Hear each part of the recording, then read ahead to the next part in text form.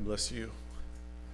I'm already emotional, and I haven't even gotten into the text yet. I don't know what's wrong with me this morning. It could be that song, Anchor. There's something about that kind of stirs something up within you. It could be that every time I come back from vacation, I'm thinking I'm going to be greeted by a group of elders that say, thanks for your service, but we found someone else. So I'm still pastor, right? You don't know anything? Okay, good. I'll calm down, settle in. Happy Memorial Day weekend to you. And if you have been a part of armed services at any point, served our country, we salute you and we thank you for your service. I think about Memorial Day and, go ahead.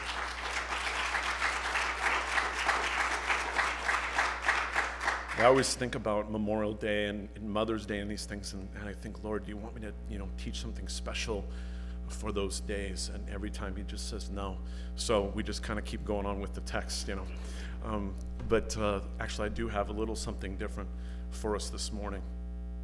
Memorial Day, and you have Mother's Day a couple weeks ago, and then you had Cinco de Mayo, and then you have graduations coming up. And it just seems like there's a time where there's a lot of gatherings, a lot of family, a lot of time where we get to be with people that we know and love and care about that don't know Jesus Christ. In fact, I just got back from vacation where I spent some time with some of my family members who don't know the Lord. It's a bittersweet kind of scenario, isn't it? I mean, you love to see them, you care about them, but you care about them and love them so much that your heart breaks for them. I mean, his prayer, even already this morning, he doesn't know what I'm going to talk about. And yet, even within that prayer, God had clearly demonstrated through the power of the Holy Spirit just how God knows exactly what it was that he had on the agenda for this morning. I want you to turn in your Bibles with me to the book of Jonah, chapter 1. Speaking of a guy who needed an anchor. Now, there are those who would say there's something a little bit fishy. You're going to get a bunch of these, so just get ready. About the story that we're going to look at this morning. The idea of a man being eaten by a giant fish and then being spit up alive on a beach, well, is just for some hard to swallow. I know it's bad taste.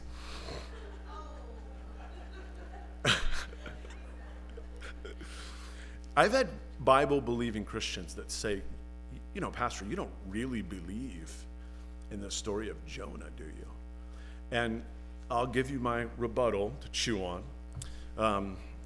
Jesus believed in it, and he used it as an example in his teaching. I won't forget, just 6-8 months ago, in a debate on television between a professing Christian but didn't believe that the Bible was to be received literally, and a Baptist minister from Texas who did believe that the Bible was to be taken literally.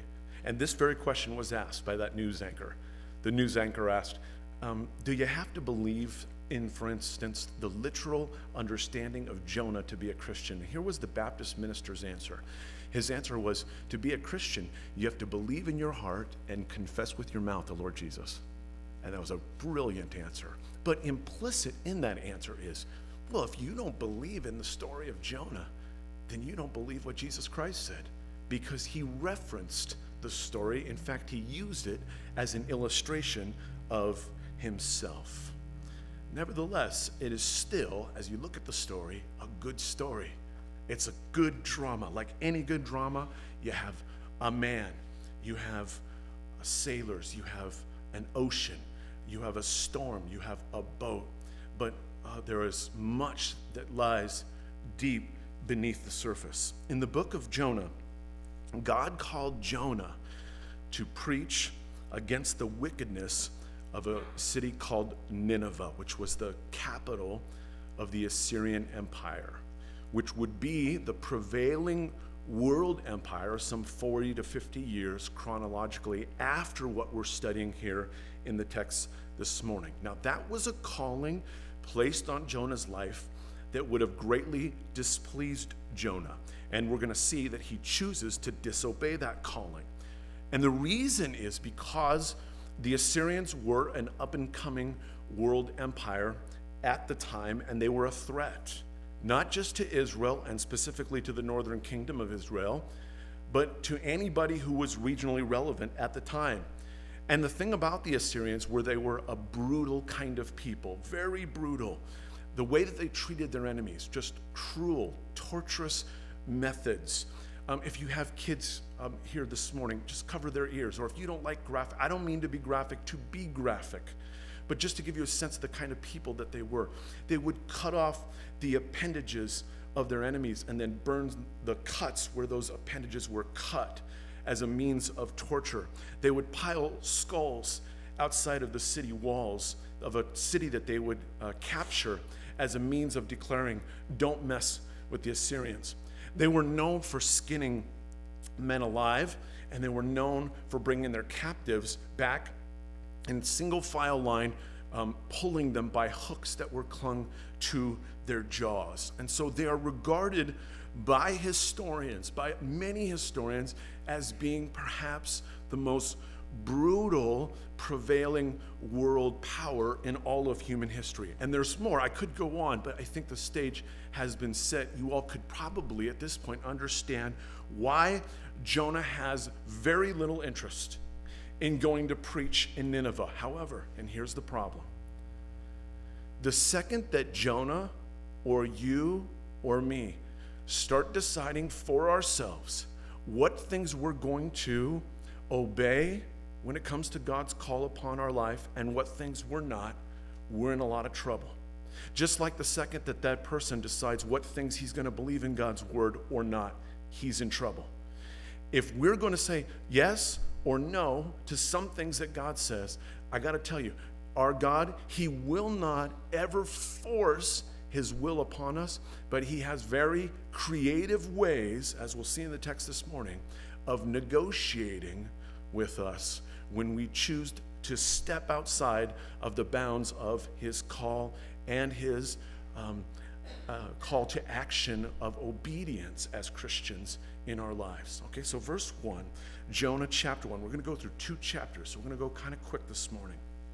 It says, now the word of the Lord came to Jonah, the son of Amittai, saying, arise, go to Nineveh, the great city, and cry out against it, for their wickedness has come upon me. So Nineveh is about 500 miles east, maybe northeast of Israel, what would be modern day, I think, Iraq. And this is a pretty simple sort of ABC command of God to Jonah. Arise, catch the first cab that you can get, or camel caravan, and just kind of make your way to Nineveh, preach against their wickedness. That's it. It's that simple. But here's the problem. Jonah didn't like them. They were a brutal people, as we talked about. They were bent on conquest and world domination. And not only that, they were Gentiles. And so Jonah, being a Jewish, loyal nationalist to the core, to ask Jonah to preach salvation to the Assyrians would be like asking a Holocaust survivor to preach love to a Nazi war criminal. And so he gets this command. He exits stage left. He doesn't want any part of it. Verse 3, but Jonah arose to flee to Tarshish from the presence of the Lord.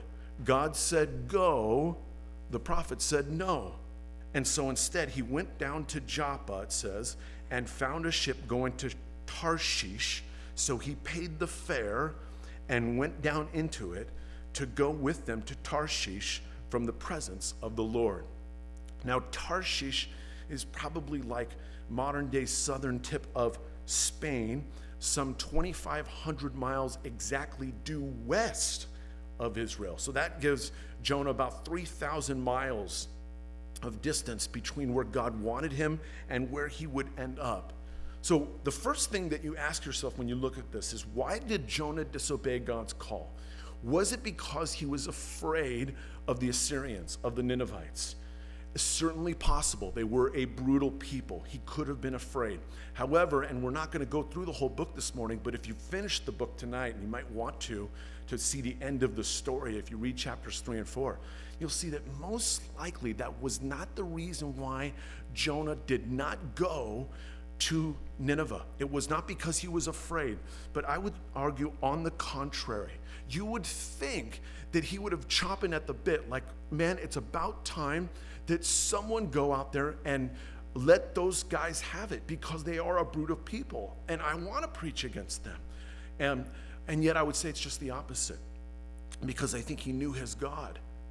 See, knowing his God, knowing full well how merciful, how loving, how forgiving, how long-suffering, how bearing his God was, Jonah hating these people, I think he was afraid that he would go to Nineveh, he would preach to the Assyrians, which we find out in chapter 3 he does exactly that, and they repent. And he didn't want that. And there's not a month that goes by that I don't meet someone, or you don't meet someone in this church that walks into these doors, or you don't know someone at work that says, maybe it's an excuse, but they say that the reason that they don't go to church, or the reason that they don't get right with God, is because they've sinned so much that there's no way that God could ever forgive them of their sins. And yet here's Jonah, who hated these people because of their sin. He hated them so much, he ran away from the opportunity to preach to them, because he knew his God. Because he knew that his God might just forgive them and have mercy on them instead. Yet another powerfully damaging argument against those who would say the God of the Old Testament is different than the God of the New Testament. I don't know what Bible they're reading. In fact, they're not reading the Bible. They're listening to someone tell them something in the Old Testament that haven't read the Bible either, for that matter.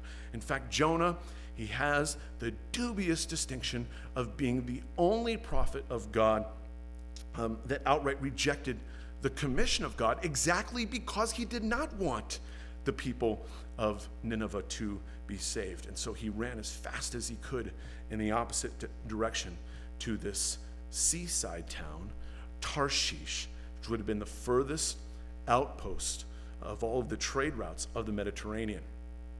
There was an expression in that day: to go to Tarshish would be to go to the ends of the world. I mean, if Jonah could have bought a ticket to go further west, he would have. But this doesn't make any sense, does it? It's irrational for a prophet of God to think that he could escape the presence of God. I mean, you're sitting here going, what was he thinking, Pastor? I don't know. I have no idea. I will come back to this later on. So, put this in your memory banks and store it. But what was he thinking that somehow he could escape the presence of God? I have no clue what he was thinking. But God was not going to let him get away that easy. In his mercy, he had brought for him a storm of correction to bring his child back to repentance. It says, verse 4, but the Lord sent out a great wind on the sea, and there was a mighty tempest on the sea, so that the ship was about to be broken up. Then the mariners were afraid, and every man cried out to his God, and threw the cargo that was in the ship into the sea to lighten the load.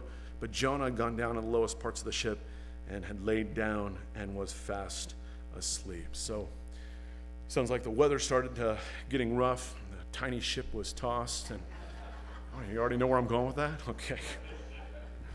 It's interesting, though, because this is like a category 4 kind of storm, like whatever that means. A really rough storm. And these are experienced seamen. I mean, they ate storms for breakfast. If you think about their profession, they get paid to transfer cargo from one place to the other. Water's coming into the boat, and the thing is, they're about to go down. They start throwing cargo overboard to save their lives. That's how desperate the situation is. To them, that's like throwing money overboard because their lives are in danger. And then we're told there in verse 5 again, it says, they all cried out to his God, to their own God. The old saying is true, there are no atheists in foxholes. Sometimes it takes horrific events to force someone to face spiritual realities. Sometimes for the people that you know in your life that you're praying for. Sometimes for us, because remember the context of this is that this is a child of God we're talking about in Jonah. You might have a son or a daughter that's wayward from the Lord right now. Sometimes it takes about horrific events to get their attention back on God, because the thing about rebellion from God, the thing about sin, is it's not just the consequence of sin that people face, because of the decisions that they make. But even sometimes it's what God will do to resist us when we made up our minds to pursue that direction of disobedience in our lives. And I think it's important here to note in the story of Jonah how serious God takes his call upon our lives as believers. He takes that call very seriously.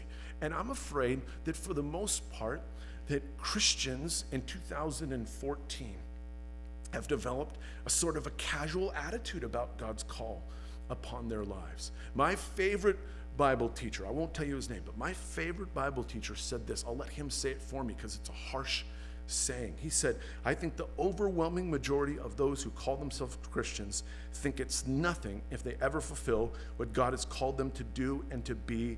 It is viewed as an optional idea. And this story of Jonah, I think, would seem to fly in the face of such a cavalier attitude towards God's call. A cavalier attitude that Jonah demonstrated up until this point. I mean, how is it that you can just quit the prophet business and be on a boat that's going down and be sound asleep? Verse 6, so the captain came to him and said to him, what do you mean, sleeper?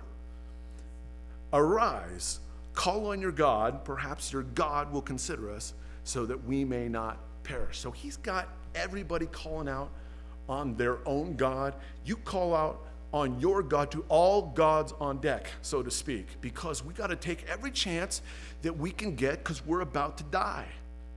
And it's a little bit embarrassing, I would say, when an unbelieving Gentile has to correct a believing prophet when it comes to crying out to God. And it's ironic when you consider that the reason that Jonah is on the boat in the first place is because he didn't want to talk to God. He was trying to get away from the presence of God. He was trying to avoid talking to God. But they are there, these seamen, these mariners, and they're insisting on the fact that he would do just that because they are believing that this is the problem. That's how believing they are. In fact, take it a step further. So believing are they that this is a supernatural act that's going on, that they think it's someone on the boat even that God is mad at. Take a look at verse 7. You'll see what I mean.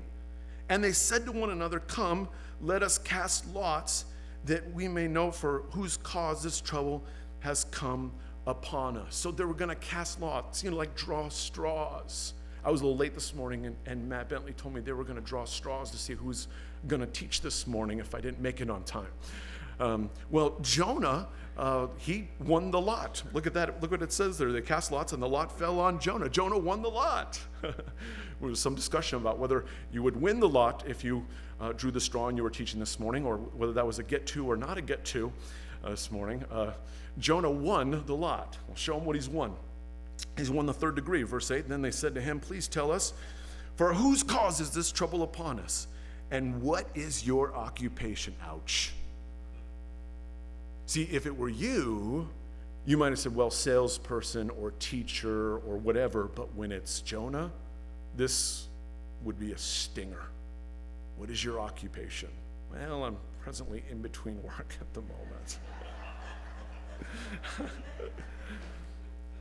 What is your occupation, and where do you come from, and what is your country, and of what people are you? Gives me the sense that they're not of the same people, right? They're not of the same country. And so he said to them, and verse 9 gives me that same sense, I am a Hebrew, and I fear the Lord, the God of heaven, who made the sea and the dry land. I find it interesting that Jonah, with every fiber of his being, fought to preach to Gentiles, and here he is preaching to Gentiles. Who are you? What is your occupation? Where are you from? And he's saying, look, I'm a believer in God, the God who made the sea and the dry land. Of course, also in there, he slipped in the old, I fear the Lord. Really? Well, yeah, he probably did. But seemingly it was his lack of fear of the Lord that was at play here to this point, or he wouldn't have been running from God. So then, verse 10, the men were exceedingly afraid and said to him, why have you done this? For the men knew that he fled from the presence of the Lord because he had told them. He was caught. He was exposed. Nothing like that. Reminds me of a story of a pastor told. He was driving down the road one time with his daughter. He made a turn, and he realized right away he had made an illegal turn, and he said it out loud to his daughter. He said, I just made an illegal turn. And she said, that's okay, Daddy. The police car behind us did the same thing. I mean, Jonah right here is just completely busted. And now in what could only be described as like a role reversal, you have the seemingly unbelieving Gentiles grilling Jonah instead of Jonah grilling them. So verse 11, then they said to him, what shall we do to you that the sea may be calm for us? For the sea was growing more tempestuous. Yes, that word's there twice, so I just want to make sure I got that one down. I find it interesting that these mariners actually believe this whole thing, don't you? That there is a God, that God's prophet is aboard this ship, and that God is disappointed in his prophet, and that's why he's brought this storm, and their lives are in peril because of his disobedience. Did you find that a little bit interesting? That's how believing they were of the situation at hand. So as the storm is raging and growing, they ask him, what should we do to you? We know you're the problem here. What should we do to you that the sea will be calm for us? And verse 12, he said to them, pick me up and throw me into the sea. Then the sea will become calm for you, for I know that this great tempest is because of me. Now, I don't think this was the only way to solve the problem. How about turn the ship around, Jonah repent, go to Nineveh, and preach to the Assyrians like he was supposed to in the first place. But I think he's so hardcore in rebellion, he'd rather face death than preach to those Ninevites. So before they throw him overboard, it's safe to say he's going overboard by saying the only way to solve this problem is just to toss me over. Nevertheless, verse 13, the men rowed hard to return to land, but they could not, for the sea continued to grow more tempestuous against them. You got to give credit to these men for rowing hard in the face of what seemed to be impossible, rowing as hard as they could. They didn't want to throw Jonah overboard. They knew that that would lead to Jonah's death, or at least that's what they would believe. And so they're trying as best they can, but there's nothing they can do. Why? Because this isn't about them. They're caught in the middle. This is between God and Jonah, and it's now affecting them. And that's something, again, if the context is that this is a wayward child of God, you and I need to know something. We'd like to think that when we sin, the only person we affect is ourselves. But that's not true. Oftentimes, others around us get tossed around in the process when we're not obeying the voice of the Lord. And that's what's happening. And so, therefore, verse 14, they finally gave in. They cried out to the Lord and said, we pray, O Lord, please do not let us perish for this man's life, and do not charge us with innocent blood, for you, O Lord, have done as it pleased you. So they picked up Jonah and threw him into the sea, and the sea ceased from its raging. Now, I want you to picture this in your mind. You ever been out on a fishing trip, on a rocky fishing trip?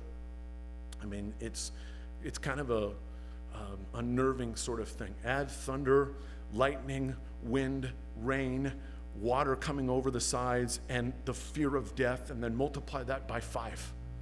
And that's what they're facing, okay? And then picture this.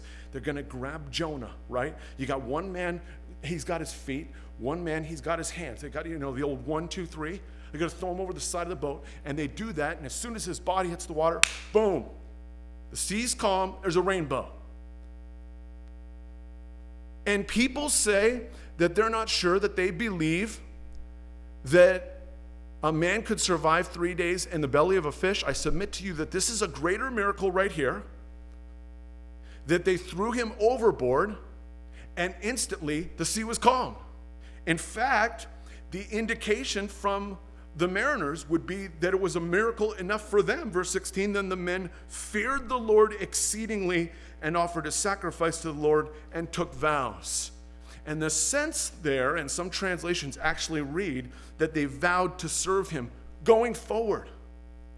I think it's impressive that they vowed to serve him after they were delivered, not before. It's always in the movies and always in the television shows. It's like, God, if you'll just get me out of this one, I'll go to church for the rest of my life. But here it was after the deliverance that they vowed to serve him. In fact, it was after the deliverance that they feared him. Isn't that interesting? They were more afraid after deliverance than they were when they were in trouble. Isn't that interesting? Think about that for a second. See, a God that can cause a storm is a distant, angry God, but a God that can deliver you from a storm is a very real God. And that caused fear in their hearts. This God is real. And so they vowed to serve him going forward. And that tells me something else, and this is definitely not the point of the story. It's not an excuse, but this demonstrates that God, even in our rebellion, even in our mistakes, even when we're wayward, he can still have his way. Because I believe this is a genuine repentance on the part of these mariners. I believe they got saved right here. They vowed to serve Jehovah, the God of the sea and the dry land, because of what Jonah had done. I'm not saying Jonah did the right thing. I'm saying you might be here this morning and think, I've blown it. I've done everything. I've been cut off from my wife and my kids, and I've lost my job, and I'm on drugs, and all that. I've made every sin that I could have ever done in my life, and my life is over. And Jonah, even in the midst of rebellion, here is being used by the Lord. I mean, consider a most bizarre story of redemption. How could Jonah, the prophet, have ever begun to imagine how any good could have come from any of this situation at all whatsoever? I mean, as he's about to be thrown, or even as he's being woken up and he's being busted, for not praying, or as he's being tossed into the sea, knowing he's probably going to drown or whatever the case may be. How could Jonah possibly think anything good would come of that? How could Jonah think, well, you know what, a few thousand years from now, they'll probably be preaching about this story in church somewhere in Capitola, California, another seaside town.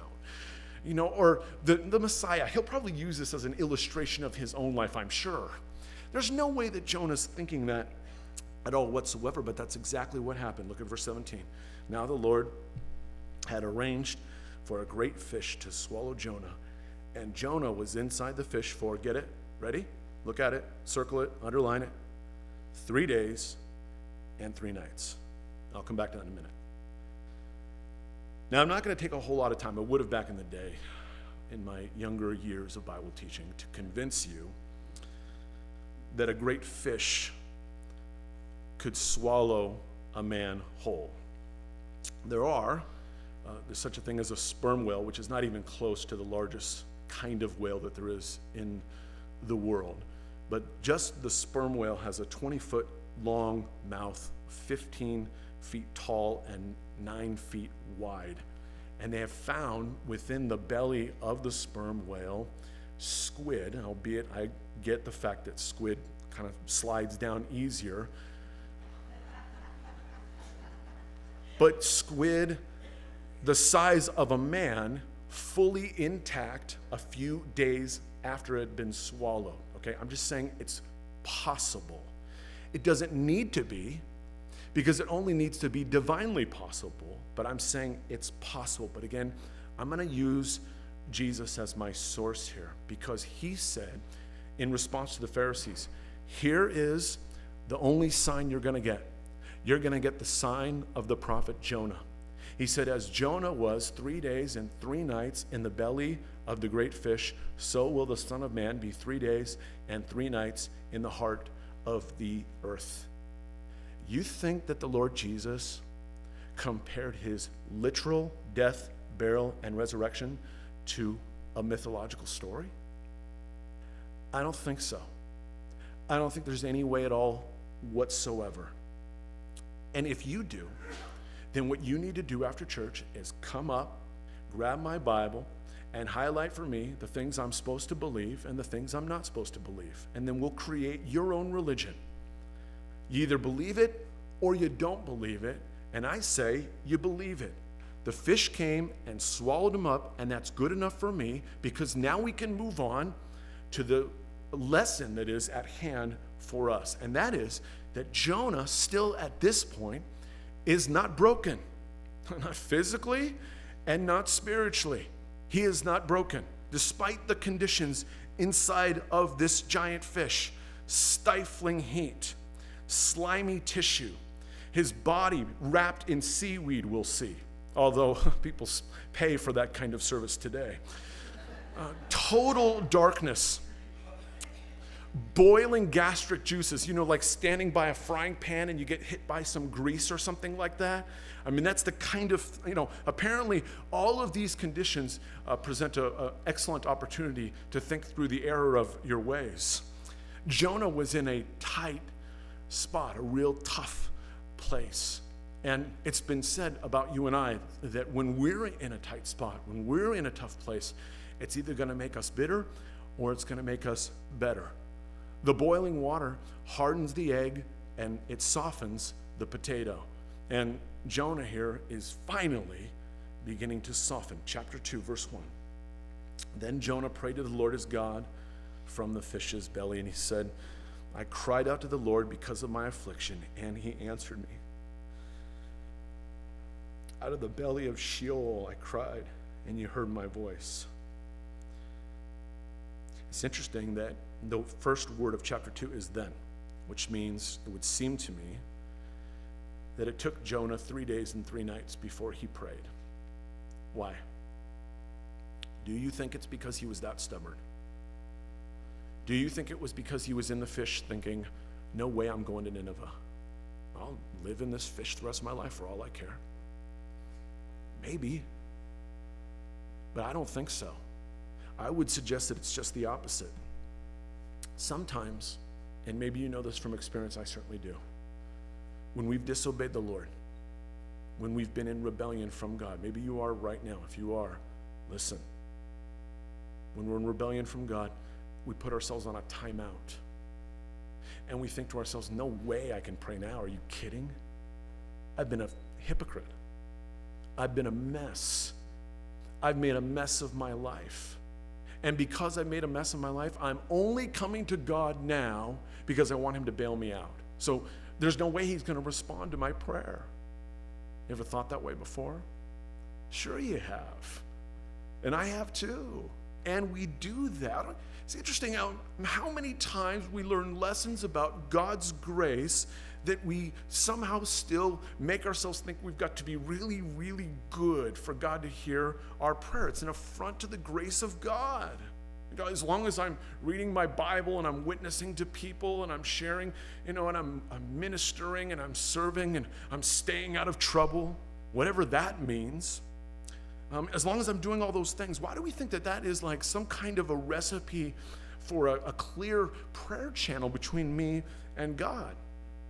Exact opposite is true. You see, because if God will hear Jonah's prayer from a fish that he had prepared exactly for Jonah's rebellion, then not you, nor I, nor anyone we know is so far outside of God's will that God won't hear their prayer if you or I or they are still breathing in and out, if they're still alive.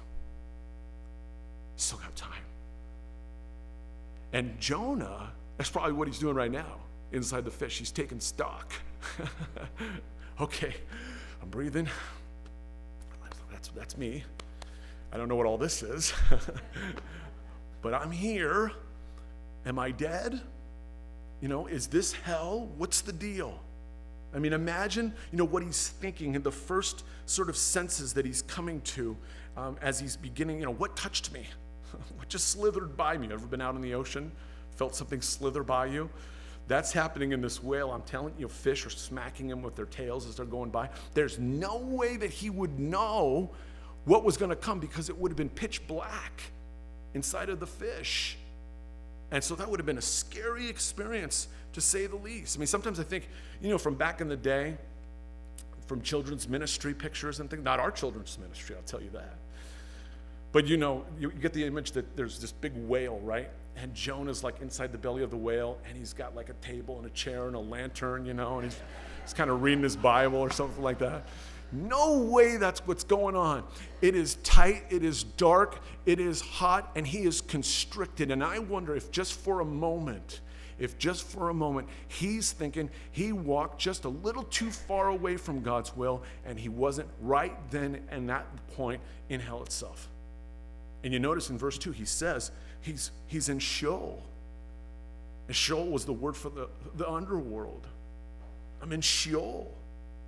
It's speculation. It's pure speculation. But I just wonder if then God didn't want Jonah, in a sense, to experience this exact sensation that he might indeed be in hell, because he needed to understand hell in order to have a heart for the Ninevites.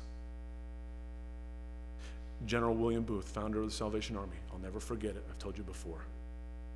He said many times, if I could take the people who want to share the gospel and dangle them over hell for 24 hours, I'd do it. Now, I don't know if Jonah literally thought that he was in hell or not, but for sure, his prayer would seem to indicate that he's in deep, that he's surrounded, that he's in a desperate situation. So he continues, verse 3, for you cast me into the deep, into the heart of the seas, and the floods surrounded me. All your billows and your waves passed over me. Then I said, I've been cast out of your sight. Imagine the thought that would occur to think that you'd be out of the sight of God. Yet I will look again to your holy temple. This is what it takes sometimes. David said in Psalm 119, before I was afflicted, I went astray, but now I seek your word. Sometimes the remedy for our tendency to wander, to go astray from God, is affliction from God. And David said, when I was afflicted, then I seek your word. Sometimes that's what's necessary in the life of a believer. You notice that from verse 3, Jonah is going down. It's a self-inflicted kind of thing. He's going down in his focus and in his rebellion, down, verse 3, to Joppa, down into the ship, down to the lowest parts of the ship, verse 5. Verse 15, down into the sea. Verse 17, down into the fish. And here, about as deep down as you can go, it says, the waters surrounded me, even to my soul. The deep closed around me. Weeds were wrapped around my head. And I went down to the moorings of the mountains. By the way, it was thousands of years later before scientists found out there were mountains in the ocean. The Bible was telling this long before. The earth with its bars closed behind me forever. Yet you have brought up my life from the pit, O Lord my God. When my soul fainted within me, I remember the Lord. How far will God allow a person to go down? He'll allow them to go down as far as it takes. You notice that Jonah said his soul fainted. He just gave up, which is exactly what God wanted him to do, was to just give up, to just give in to his will. As far as it takes, as deep as it takes, whatever it takes, to the point that we would then, consider possibly turning our heart towards him again. That's what he does. And my prayer, he says, went up to you, end of verse 7, into your holy temple. Those who regard worthless idols forsake their own mercy. But I will sacrifice to you with the voice of thanksgiving. I will pay what I vowed. Salvation is of the Lord. Finally, we got where we were trying to get to the whole time, Jonah. Salvation is of the Lord. In other words, it is not the prophet's business to decide who gets saved and who doesn't get saved. Salvation is of the Lord. I don't get to decide where I go or where I don't go. Salvation is of the Lord. And by the way, sometimes when you and I don't do the things that God's asked us to do, whatever those things are, I'm not just talking about a spiritual calling. We think about callings always exclusively within the body of Christ, within a local church body. I'm talking about active obedience in your private life, whatever the case may be. Whenever we disobey God's call upon our life, don't think that for a second that we are flying in the face, our lives are, of the idea and the suggestion that salvation is of the Lord, because what we're saying is we're saying no to God. And that could have an impact on salvation. If I say no to God, I'm not going to do what you want me to do. I'm not going to change my life. I'm not going to obey. I'm not going to change my ways. I'm not going to give up this thing. Then that could impact salvation. And salvation is of the Lord, and I don't get to do that. And so it's because of this declaration that we're told here in the end of chapter 2, verse 10, one of the most poetic verses in the Bible. So the Lord spoke to the fish, and it vomited Jonah onto dry land. And if it did indeed vomit him and not spit him up, then the old saying is true that you cannot keep a good man down.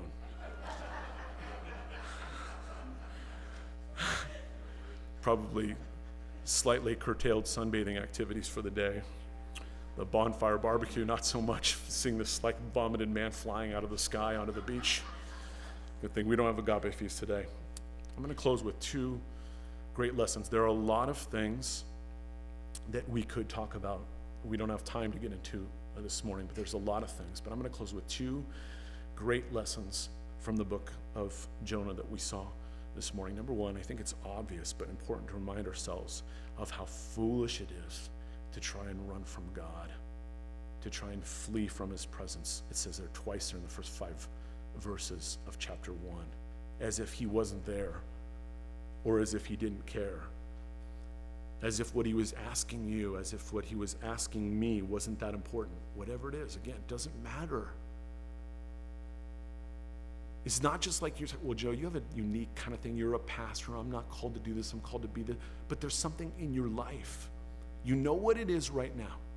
If you're allowing the Lord to search your heart, you're in tune to the frequency of the Holy Spirit. He's telling you right now what it or what the things are that you're being stubborn about.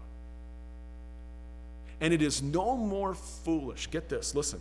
It is no more foolish to try and run away from the presence of God than it is to ignore God's call and act as if he's not looking.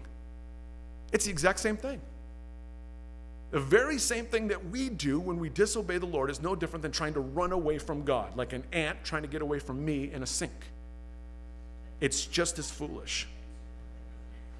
Reminds me of a man named Gary Tyndall who was on trial for robbery in the courtroom of Judge Rodriguez many years ago.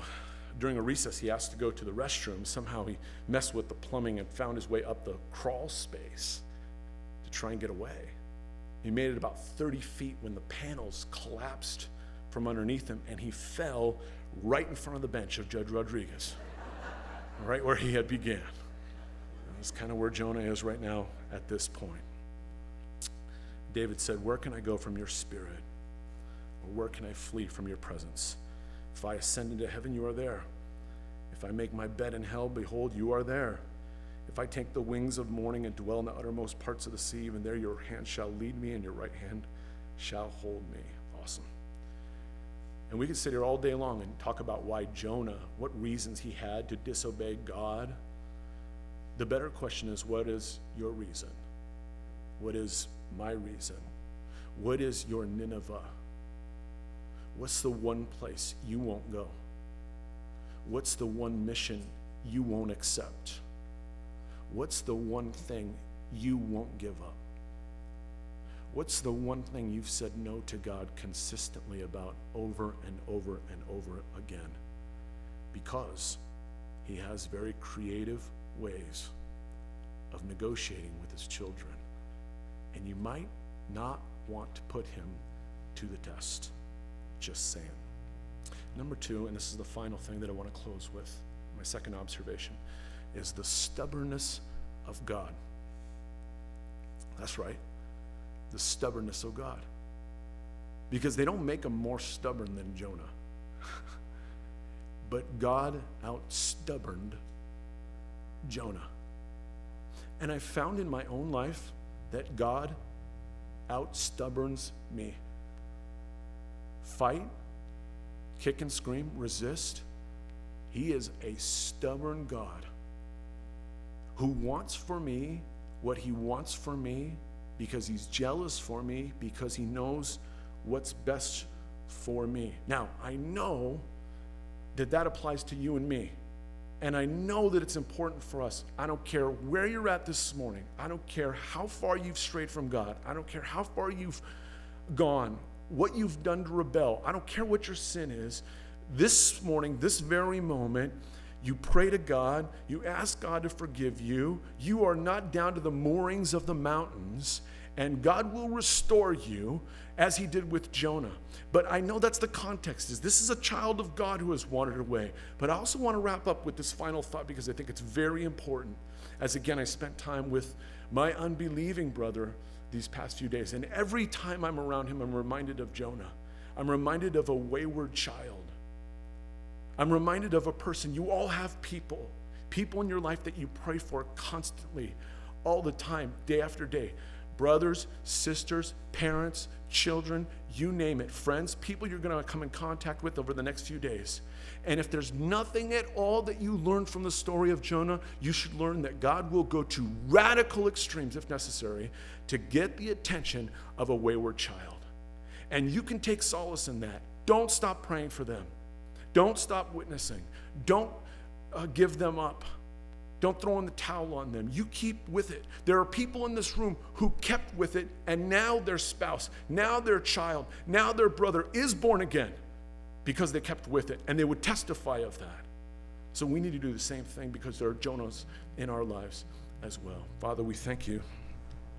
We praise you, Lord, for your word, and your love, your grace, your mercy, your patience with us in our lives. And Lord, everybody here has been a Jonah probably at one point or another.